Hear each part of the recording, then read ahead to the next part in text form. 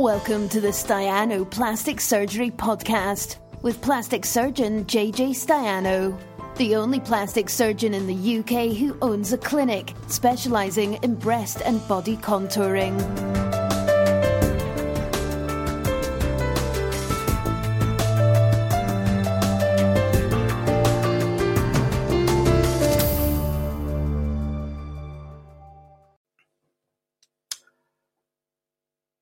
Good evening and welcome. Am I a bit close? I don't know if this camera's all set up correctly, but I'm a bit late tonight, so I wouldn't blame you if you gave up. But sorry about that. I hope I've got a mic here somewhere, so I hope the mic's working, and I hope everyone's well. Been a bit rushed off just recently, so I've come to this late tonight. When I say this, you know what I'm talking about. I'm talking about this live Q&A with plastic surgeon. That's me, JJ Stiano. When's that? Every Tuesday at 7 p.m. obviously. Oh, hi Shona, good to see you. Nice to see you. I missed you earlier. Sorry about that. It's all go today. I tell you, it's all go. So what we've got right here is some questions, and there's a list here, so I'm going to go through them. I've been away for the last couple of weeks. I've been on holiday. Can you see my tan? No, can't see it either. Antoinetta, I'd like to say hola back to you. Nice to see you. You changed your name, Antoinetta.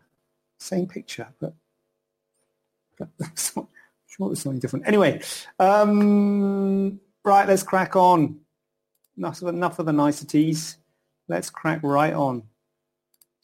So what we've got here is a question which says, this is something about, I haven't got, anyway, about a minor op, but anyway, it doesn't matter. They're asking about how long, I hope you can hear me, by the way. Is the mic working? I'm assuming you can. Let's just assume you can. It's always funny to know what to say. I guess the thing to say is tell me if you can hear me, because obviously if you can't hear me, you can't tell me. I know what to do, obviously. And what we do is we go old school.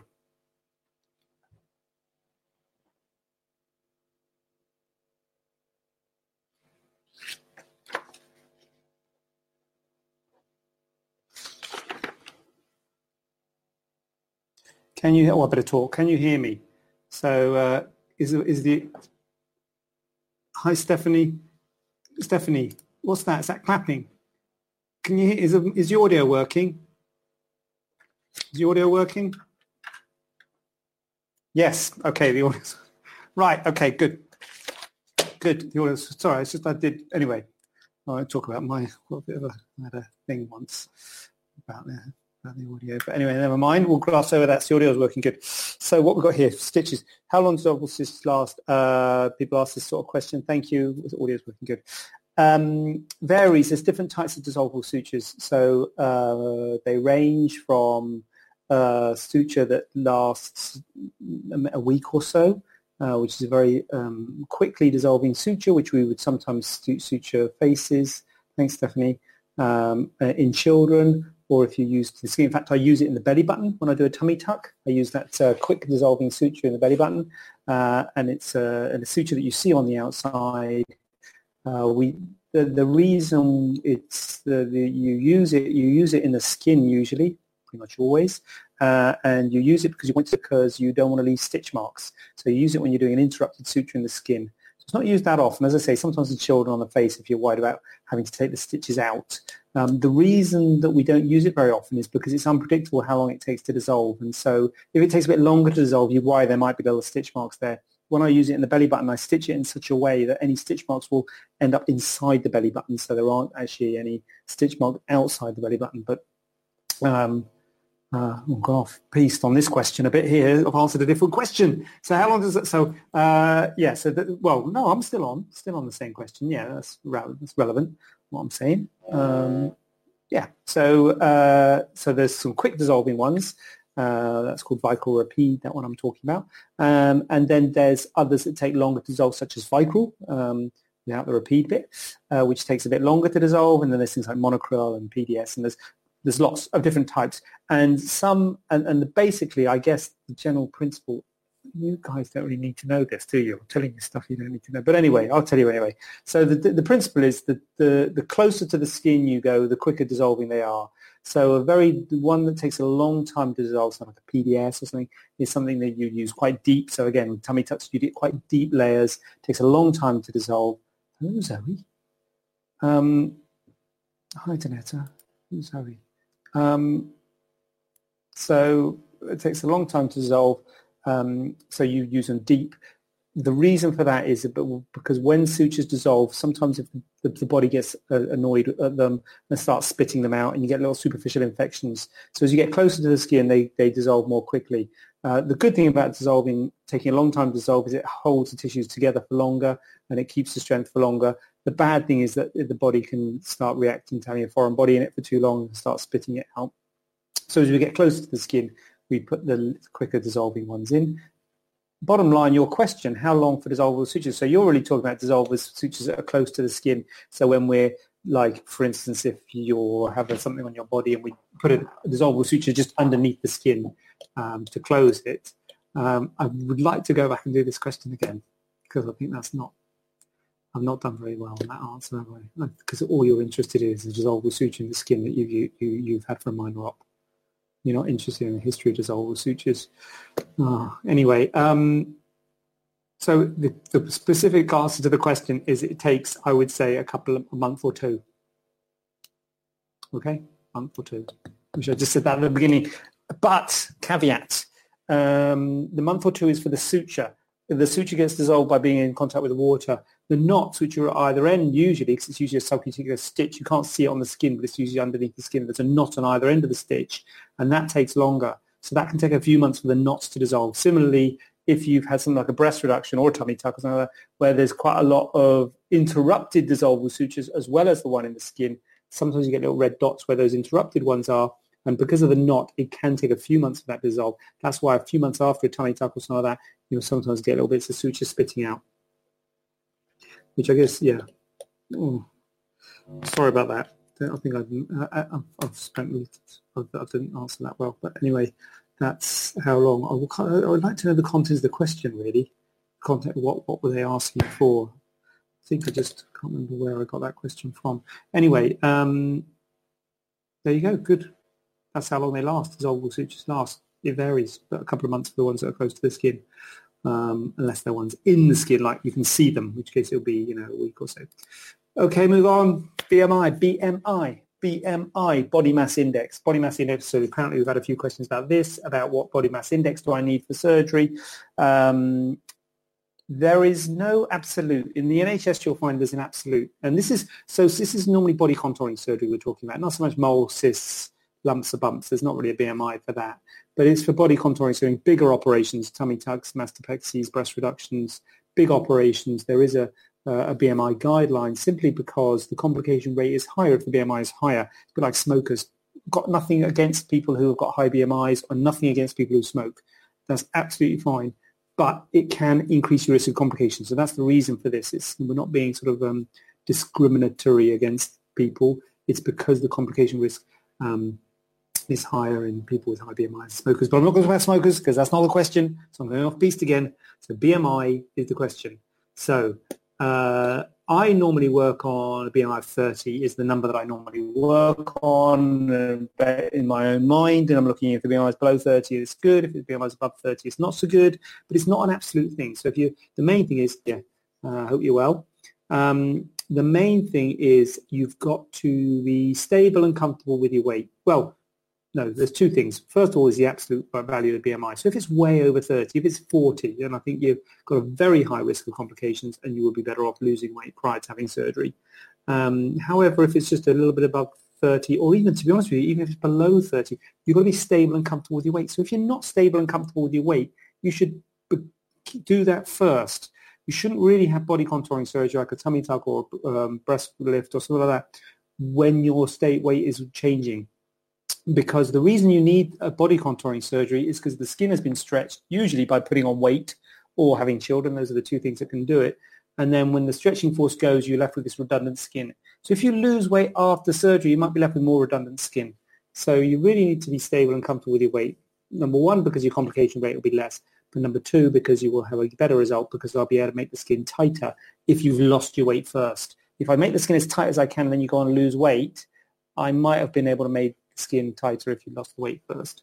And you got a better result because your complications would have been less. So all in better result if your weight is lower. But BMI is the ballpark. BMI of 30 is the ballpark we work on. If you don't know what BMI is, it's the body mass index, kilograms per meter squared. So it's your weight in kilograms divided by your height in meters squared. That's how you work it out. I think there's sort of things on the computer to work that out all over the place if you need to work that out. So that's the BMI. Good. Revision on scar or scalp. This patient has got a scar on the back of the scalp, hair transplant. They've taken a piece of the skin and the scar has stretched and he doesn't like the stretched nature of the scar and is wondering if it can be revised. It's tricky. The reason scars stretch is because they're under tension.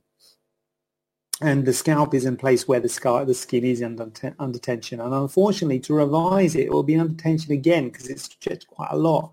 And so in your mind, you always think, yeah, I can make that better. Yeah, I'll give a much better scar. And you cut it out and you stitch it up and you give a much better scar. You think, I've done a great job. I'm a great guy. Aren't I fantastic? But then over time, it stretches again, in my experience, because you're stitching it tight. And some places are just prone to it, and the scalp is one of them. If there's a problem, if the wound broke down, or if there's an infection or delayed healing with the scar, with the wound, when you first had it done, there might be an option to think, oh, well, maybe that was the reason the scar stretched. But it's probably because the scar was closed under tension, and if we revise it for you, we'll be closing under tension again. And so the worry is that it will stretch again. The hope is it would be better. So we might be able to make it better, but I would put it like that rather than saying we're going to give you a fantastic scar. It might be better. It will be better to start with, but then it can stretch over time. And so be a bit careful dealing with stretch scars because they can stretch again. The other problem with scars on the scalp, it's fine if you're a woman with long hair and everything because you can sort of cover them. Because a lot of people say, oh, I'm this cyst removed and we're not going to be, hair on it because you don't get any hair on a scar. The problem with men is when men, especially if your hair is a bit longer like this, I think you can see that hair is quite long. I think you'll all agree. Then it can hide the scar. There's a scar there. But if the hair is a bit shorter, non-existent there. But if the hair's shorter, where you crew cut sort of really short, then you can see the scar. The scar all of a sudden becomes much more obvious. And so this chap's got quite. He shaved his head, but if he did grow, and so the scar's very obvious, but if he did grow a bit of stubble sort of thing, it would be more obvious the shorter the hair is because there's sort of stubble scar, and then, so it's really hard to make that better. Even if it was a hairline scar, it would show on the scalp, on the sort of really closely shaved scalp. So that's a really tricky, that one scar on the scalp. And my feeling is we haven't seen this patient in the clinic. He's just inquired on the email. I don't know if he's here tonight. Hello, if you are. But my feeling is I would probably be inclined to leave it, to be quite honest, because I would worry that we'd revise it and make it a little bit better, but not that much better. And in your mind, you're probably thinking, I'm going to get a plastic surgeon to revise my scar and it's going to be beautiful and no one's going to be able to see it, which is not the case. So it's managing expectations. So we've got to... so that would be my expectation of that. This is a good one. Endoscopic diastasis repair abdominoplasty. Woo-hoo!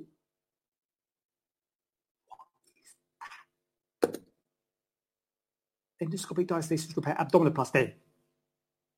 Well, we've had a diary about it. So if you know what it is, please write in on a postcard and we'll have a prize draw. So we've had an inquiry about it, and the person who inquired might be there. So if you're there, thank you for that inquiry. Very interesting. So this is an interesting thing. So what is that? Well, endoscopic diastasis. So diastasis repair is basically your rectus abdominis, your six-pack. You see people with a six-pack. I would show you mine. The six-pack, but I might get in trouble with the Facebook and the servers being inundated. So the six-pack is you know what the six-pack is. There's that rectus abdominis muscle. They're two muscles side by side, and they've got those tendinous intersections, those lines, which actually give you the six-pack. But anyway, they're two muscles that go straight down in your tummy. And when you have a diastasis of your recti, the rectus muscles become splayed apart, and that again is putting on weight and having children, stretches the tummy, the intra-abdominal contents, those muscles get splayed apart. Then people will do exercise and work out and things and can strengthen the muscles. But if the muscles are splayed apart, then part of a tummy tuck is to bring the muscles together again. And that's a diastasis repair.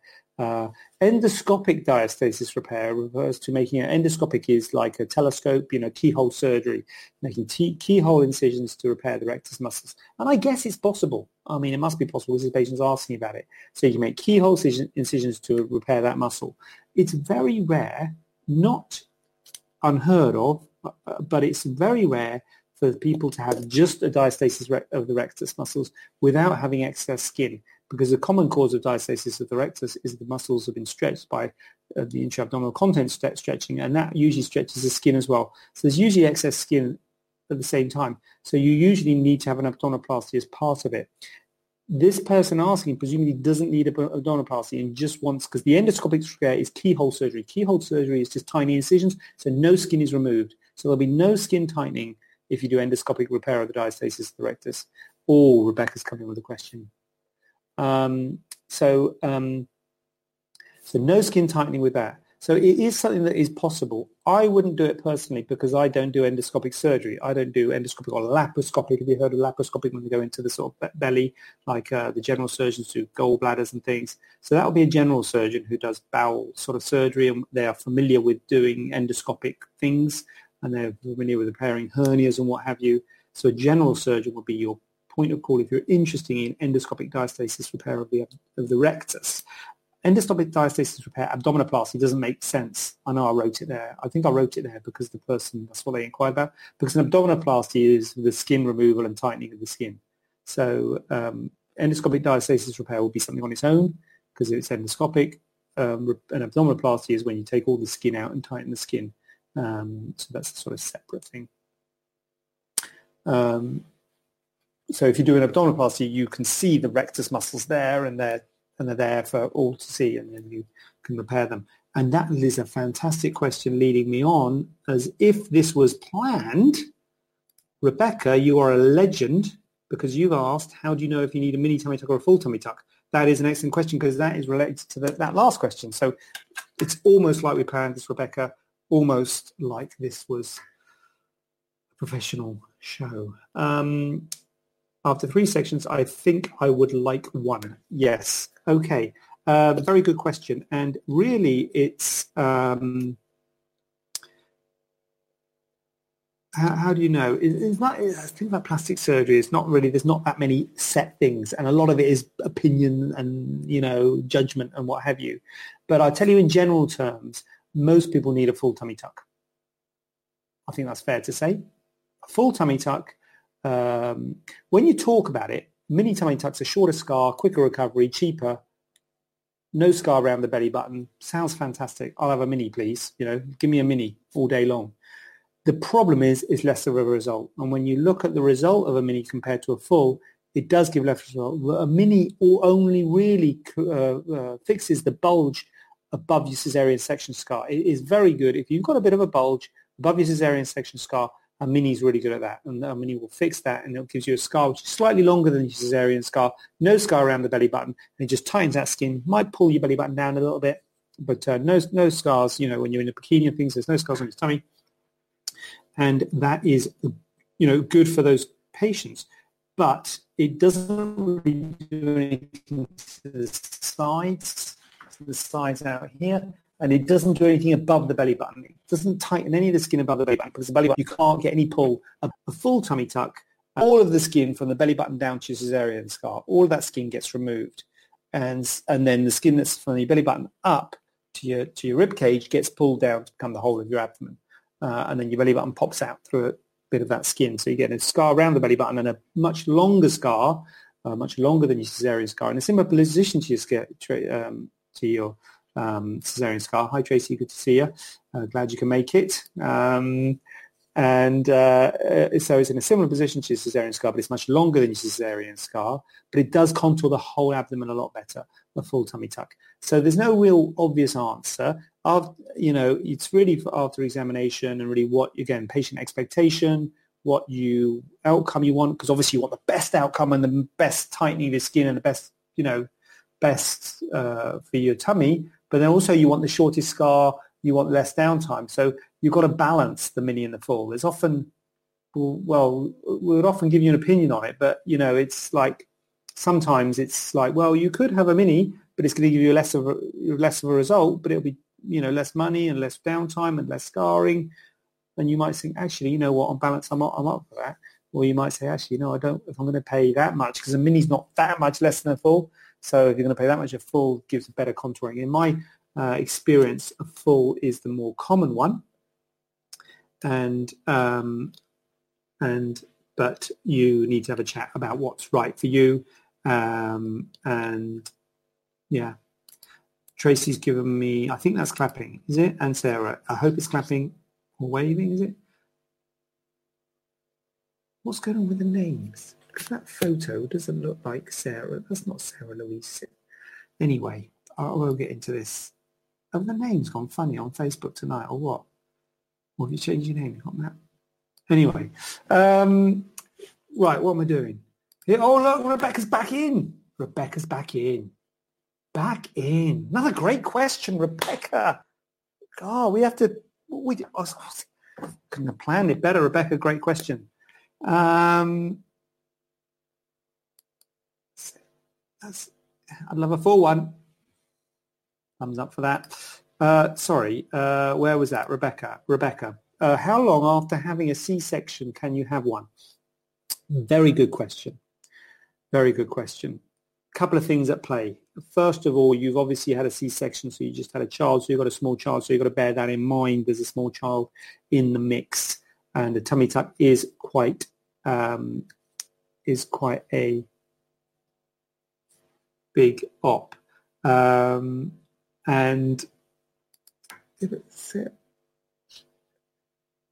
sorry, Sarah, it's just that I thought I knew you from your photo. That's why I'm saying about the names. But anyway, maybe you just look like a patient of mine. Sorry. So I thought the name. Anyway, I'm going above myself. So there's a couple of things in play. Obviously, you've got a child around, so you've got to take that into account. Because a tummy tuck, mini or full, is a big deal. Full is a bit of a bigger deal than a mini, but they're both a big deal. So the answer to that question is, I would say minimum 6 months, ideally 12 months. A couple of reasons for that. Number one reason is your tummy, once you've delivered the child, will recoil. The skin does recoil to a greater or lesser degree. So you might say, oh, I know I'm going to need one, but, it might recoil to a degree. So you have to give it a chance to recoil to see it, to make it as good as it's going to get, to see, you might not need a tummy tuck, or you might need a mini instead of a full, So the longer you leave it, the better, to give it a chance to recoil. Also to get the weight sort of stabilized. Often the weight's a little bit up and down after you've had a child. And again, referring back to the BMI question, you want to get your weight stabilized before having this sort of surgery. But the other thing you've got to think about is the fact you've got a child. It's difficult. You say, oh, no, I've been lifting for 6 weeks. You've got a child. You've got a 6-month-old child. You can't not lift them. So you have to lift them. I knew it. I knew it wasn't Simcock. Right. Thank you. So you got a child. So you really need a child. You really need to give yourself time. So either a year, your child is usually running around, and maybe not running around.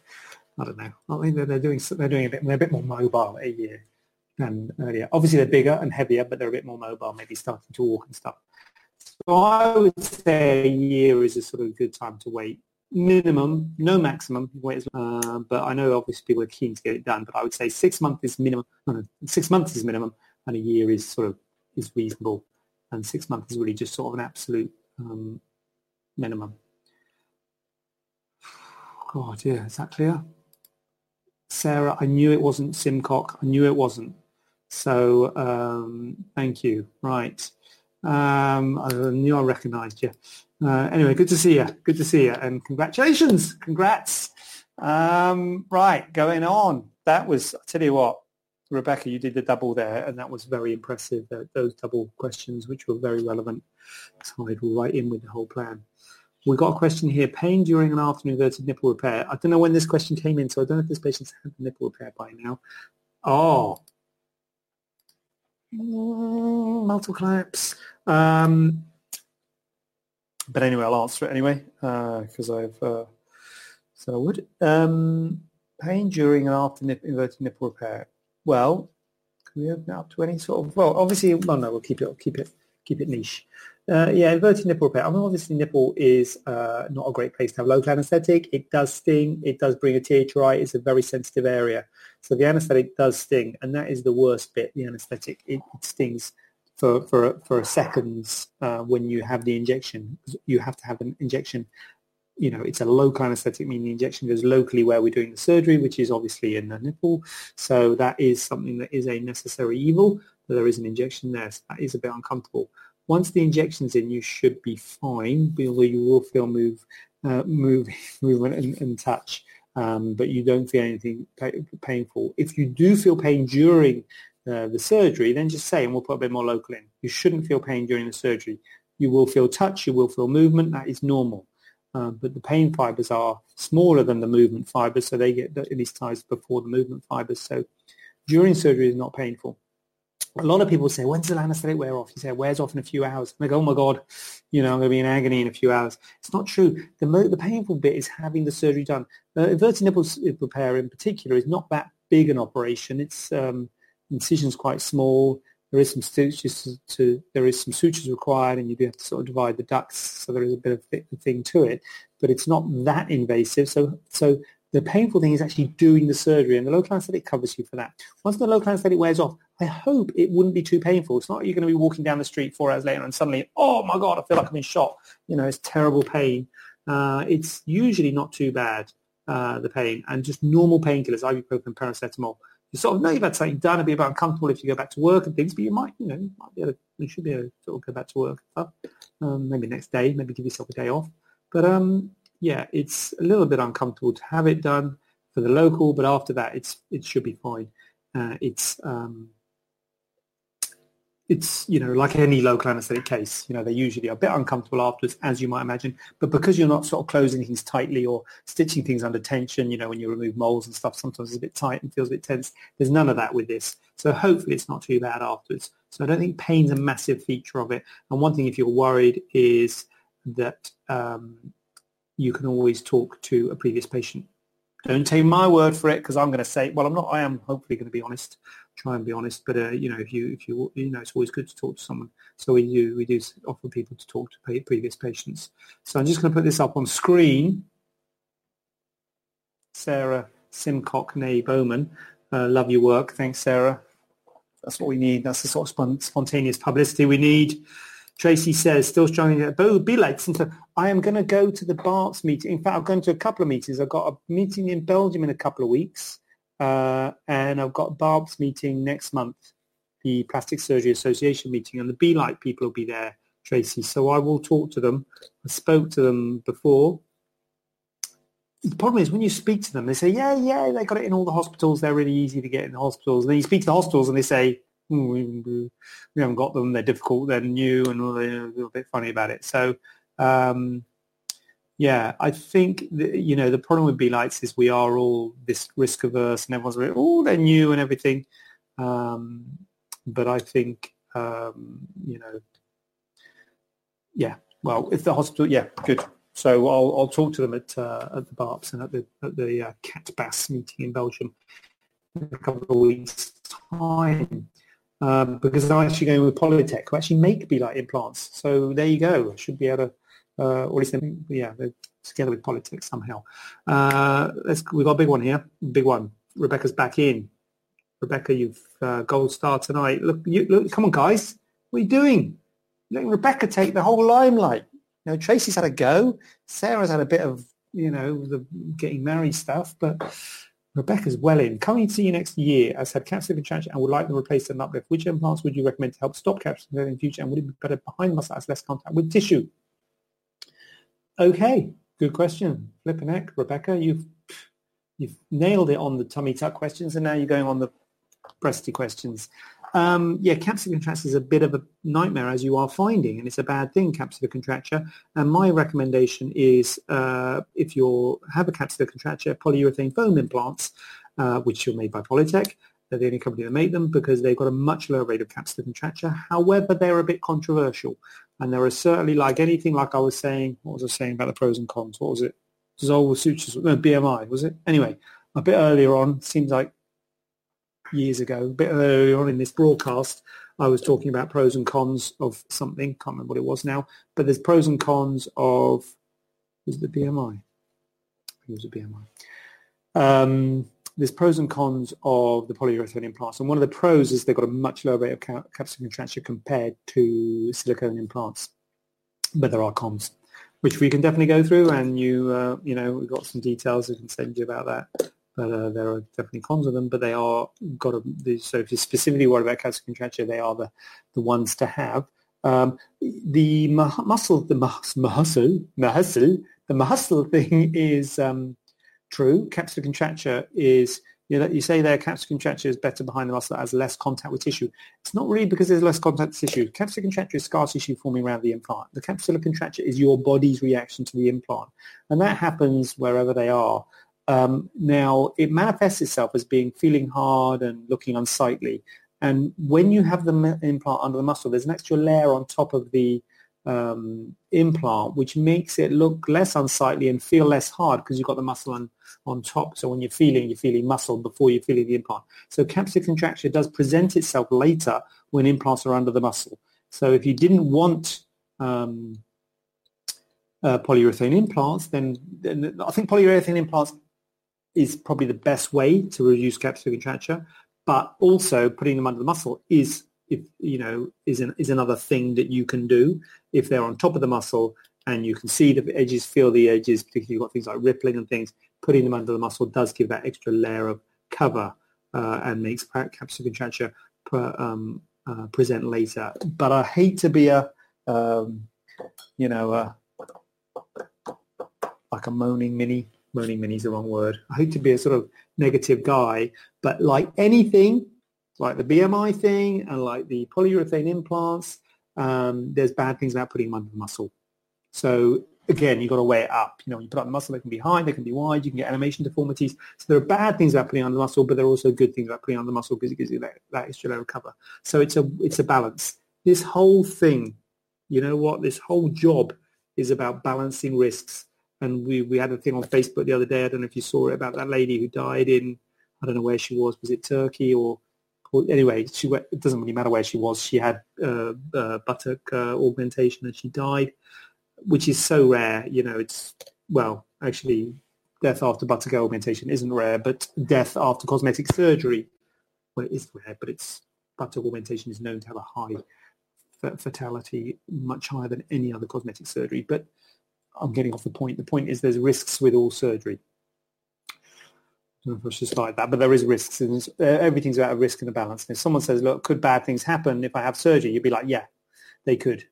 But there are bad things that can happen with anything. There are bad things that happen when we go out to across the road or to drive down the motorway, and we just got to balance the risk every time we do stuff. But if you specifically ask, is there a risk with me driving home tonight? Yes, there is a risk. But what am I going to do? Stay here? No, thanks. Oh, dude, it's terrifying here at night, I'll tell you. It's a balancing of the risks. Stephanie's in with a late one. I had capsular contract. Oh, no, that's Rebecca. Stephanie, I had Jonathan. Oh, God, I'm all over the place. Did my capsular implant replacement? Yes, I did. Pulling it, and they're amazing. So, look at that. Look at that. As if I'd planned it. Tonight is going. I should do it late every night. It's going better than ever. Stephanie, you're a legend. Thank you very much. If I could I can't thumbs up this, but I will thumbs up at my convenience later because I can't get on this thing because I've got the thing when I put it up like that. So that's not, I can't put the thumbs up on. Thanks, Stephanie. Thanks for that vote of confidence. I'm very grateful. And Can't forget your case, Stephanie. That was an interesting one, and I'm glad. Yeah, it looks great. So yeah, what we got here is Rebecca's back in. Good. I had capsular contracture after pregnancy. It's not painful anymore. I heard that in America they use some sort of mesh over implants to help stop it. My implants are 9 years old, and I'm sure pregnancy has something to do with it. Okay. Yeah, pregnancy and capsular contracture. God, is that a risk factor? I don't think it is, Rebecca. I don't think it is. But, what are you going to do? Not get pregnant? What's more important? I don't think it is. It might be. We don't really know much. Well, I shouldn't say we don't know much about capsular contracture. There's loads of things that are, it's multifactorial capsular contracture. There's loads of things that there's no one thing that causes it. I mean, it is scar tissue, which is normal. Scar tissue is normal. There's loads of things that exacerbate it, and there's loads of things we do to reduce it and minimize it. But unfortunately, it is a problem. In America, they use some sort of mesh over implants to stop it. Interesting way of putting it. They do use mesh, and we use mesh here. Dermal matrix and mesh is like it's a dermal substitute. So it's the dermis is the bit underneath your skin, and it basically gives another layer of cover over the implant. And it's a bit like putting them under the muscle, but without putting them under the muscle. It gives another layer of cover. So mesh is good. Mesh is good to support breast implants. Is good to give extra layers of cover over them and what have you. And I think they do use it a lot more in America than we do here. One of the problems with mesh is that it's expensive. That's a big problem because a lot of this stuff is done in the private sector. If you have stuff, when you were doing stuff in the NHS, like reconstructions and things, it's still expensive there, but, I think you'd use it more. But for a cosmetic augmentation, when the costs are passed to the patient, it is an expensive thing to be using. And it's only really in revision cases and people have got real problems that you really need to use a mesh. And a mesh just, gives another layer of cover over the top in the same way that a muscle would do. A muscle would do it better. The problem with a muscle is submuscular. The muscle comes like that.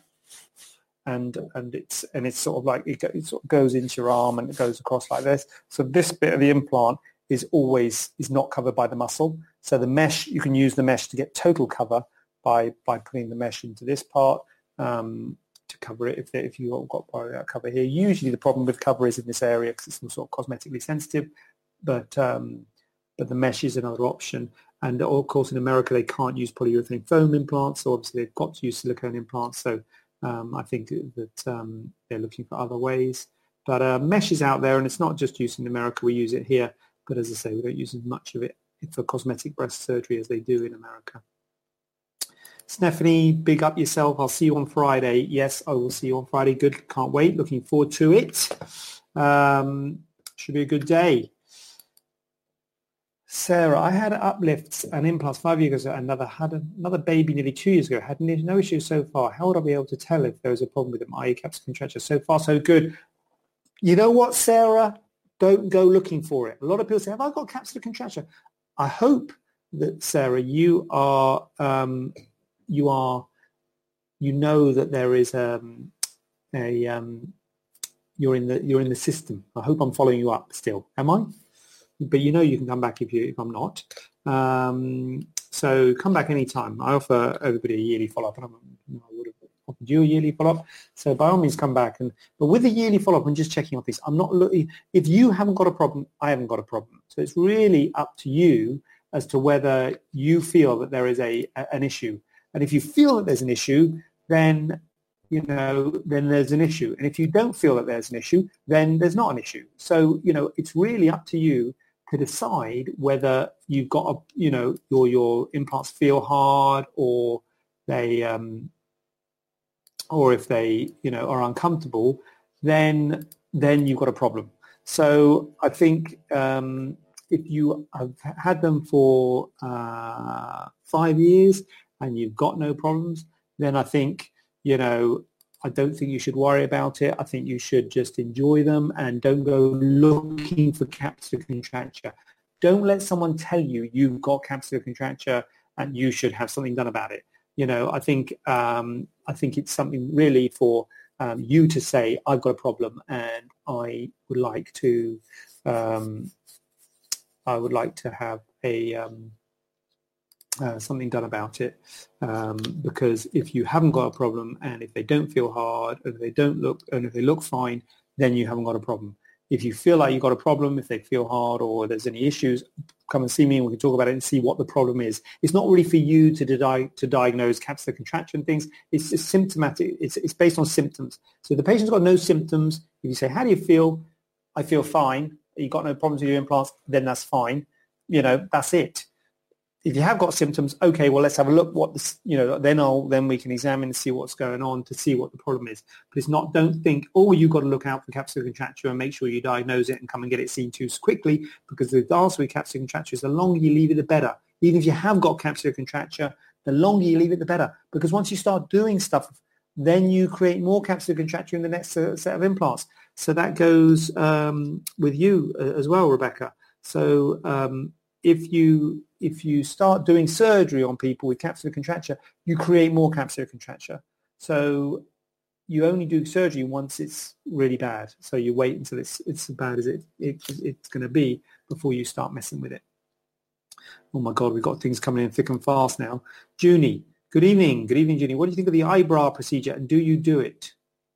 Do I do the eyebrow procedure? Junie, what's the eyebrow procedure? Sorry, I don't know what the eyebrow procedure is. It's good, isn't it? Eyebrow. Is it something to do with meshes and things? Do you know? Can you elaborate on that, Junie? I'll come back to that in a minute. Thank you for my before and after. I forgot how amazing my transformer was.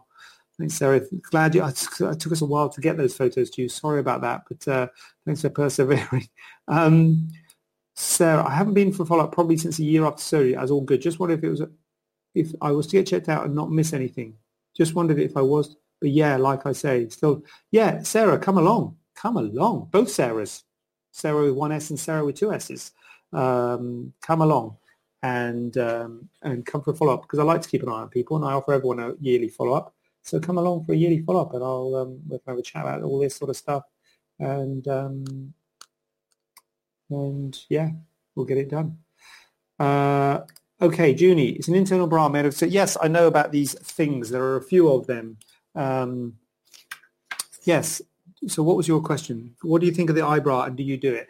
I think it is a good idea, Junie, and I don't do it. I did a blog post about this a while ago, the internal bra, internal mastopexy, all this sort of stuff. Yeah. And it's a good idea. And what it's trying to do is it's trying to maintain upper pole fullness, particularly for a mastopexy or breast reduction.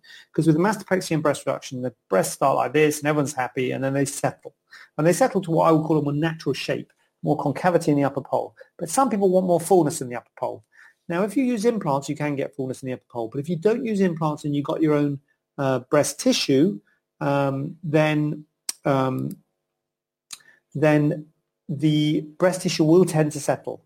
And so that is a problem with breast reductions, and it is a problem with mastopexies, with breast lifts. So the breasts settle and people think, I don't like this, and I'd rather it to be fuller. And the things that you're talking about, these internal bras, are trying to address that problem. And there's a few of them.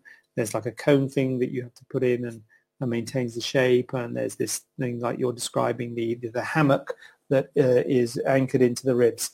Now, there are some problems with them. Obviously, they have to be anchored to something that's solid, because if they're not anchored to something that's solid, the whole thing will just droop. So that's why you have to use bone anchors into the ribs. That can be a little bit uncomfortable. You do have to undermine quite a lot to get the thing in.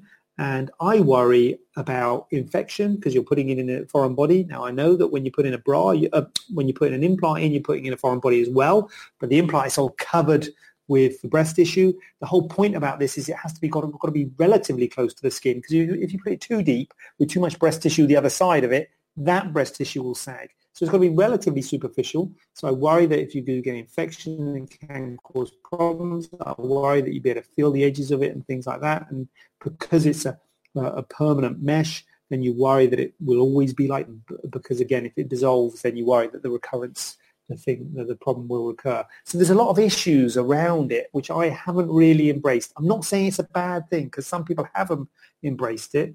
And And, if they're getting good results and not getting complications, then that's fine. I'm not saying it is a bad thing. I have spoken to them at the meetings when they talk about it, and they make out it's great and they show great results. But that's what worries me, and that's why I haven't embraced it, and I don't use it because I don't think it's there yet, and it's certainly not widely popularized and widely used by my colleagues. A bit like the B lights, were all of it, new thing. Doesn't mean it's bad. In 20 years' time, we might all be using it. But there are a few potential complications with it, Junie, in terms of infection, pain because of the bone anchoring, being able to feel the prosthesis. So there are things that worry me. And so what I do is I say, look, you're going to have a mastopexy or a breast lift. It will make the shape significantly better, but over time it will settle and you will get a bit of a concavity in the upper pole, which you can't really do anything about unless you're going to have an implant, which will make the breast bigger, which a lot of people don't want. And so I would say, look, the main thing about implants is making the breast bigger rather than giving that fullness in the upper pole. I think that's the main benefit of implants. So that's the way I treat it, and that's my view on it. But it doesn't mean it's the right view. As I say, there are people out there who may be using it and maybe getting good results with it. So that's where I am on it. That's my position.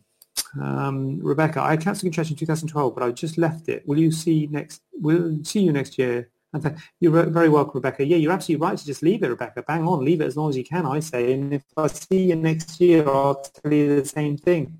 Leave it as long as you can.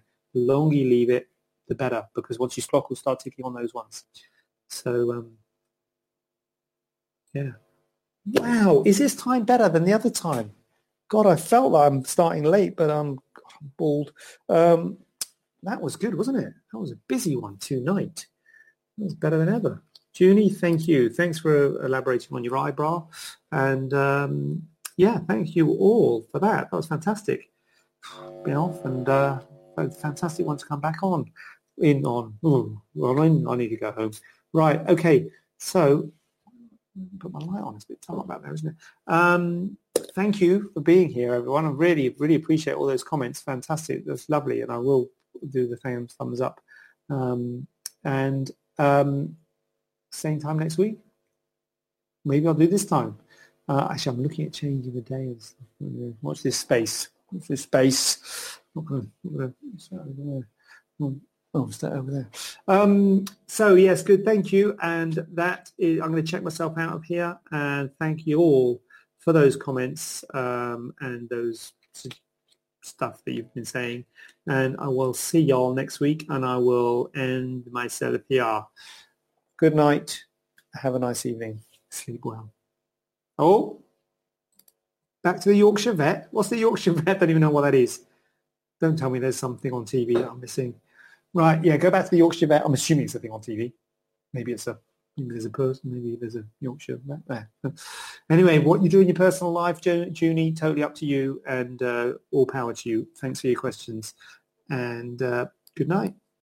Have a question not covered in today's show? Then send it over to info@staianoplasticsurgery.co.uk using the hashtag AskJJ. We'd love to hear from you.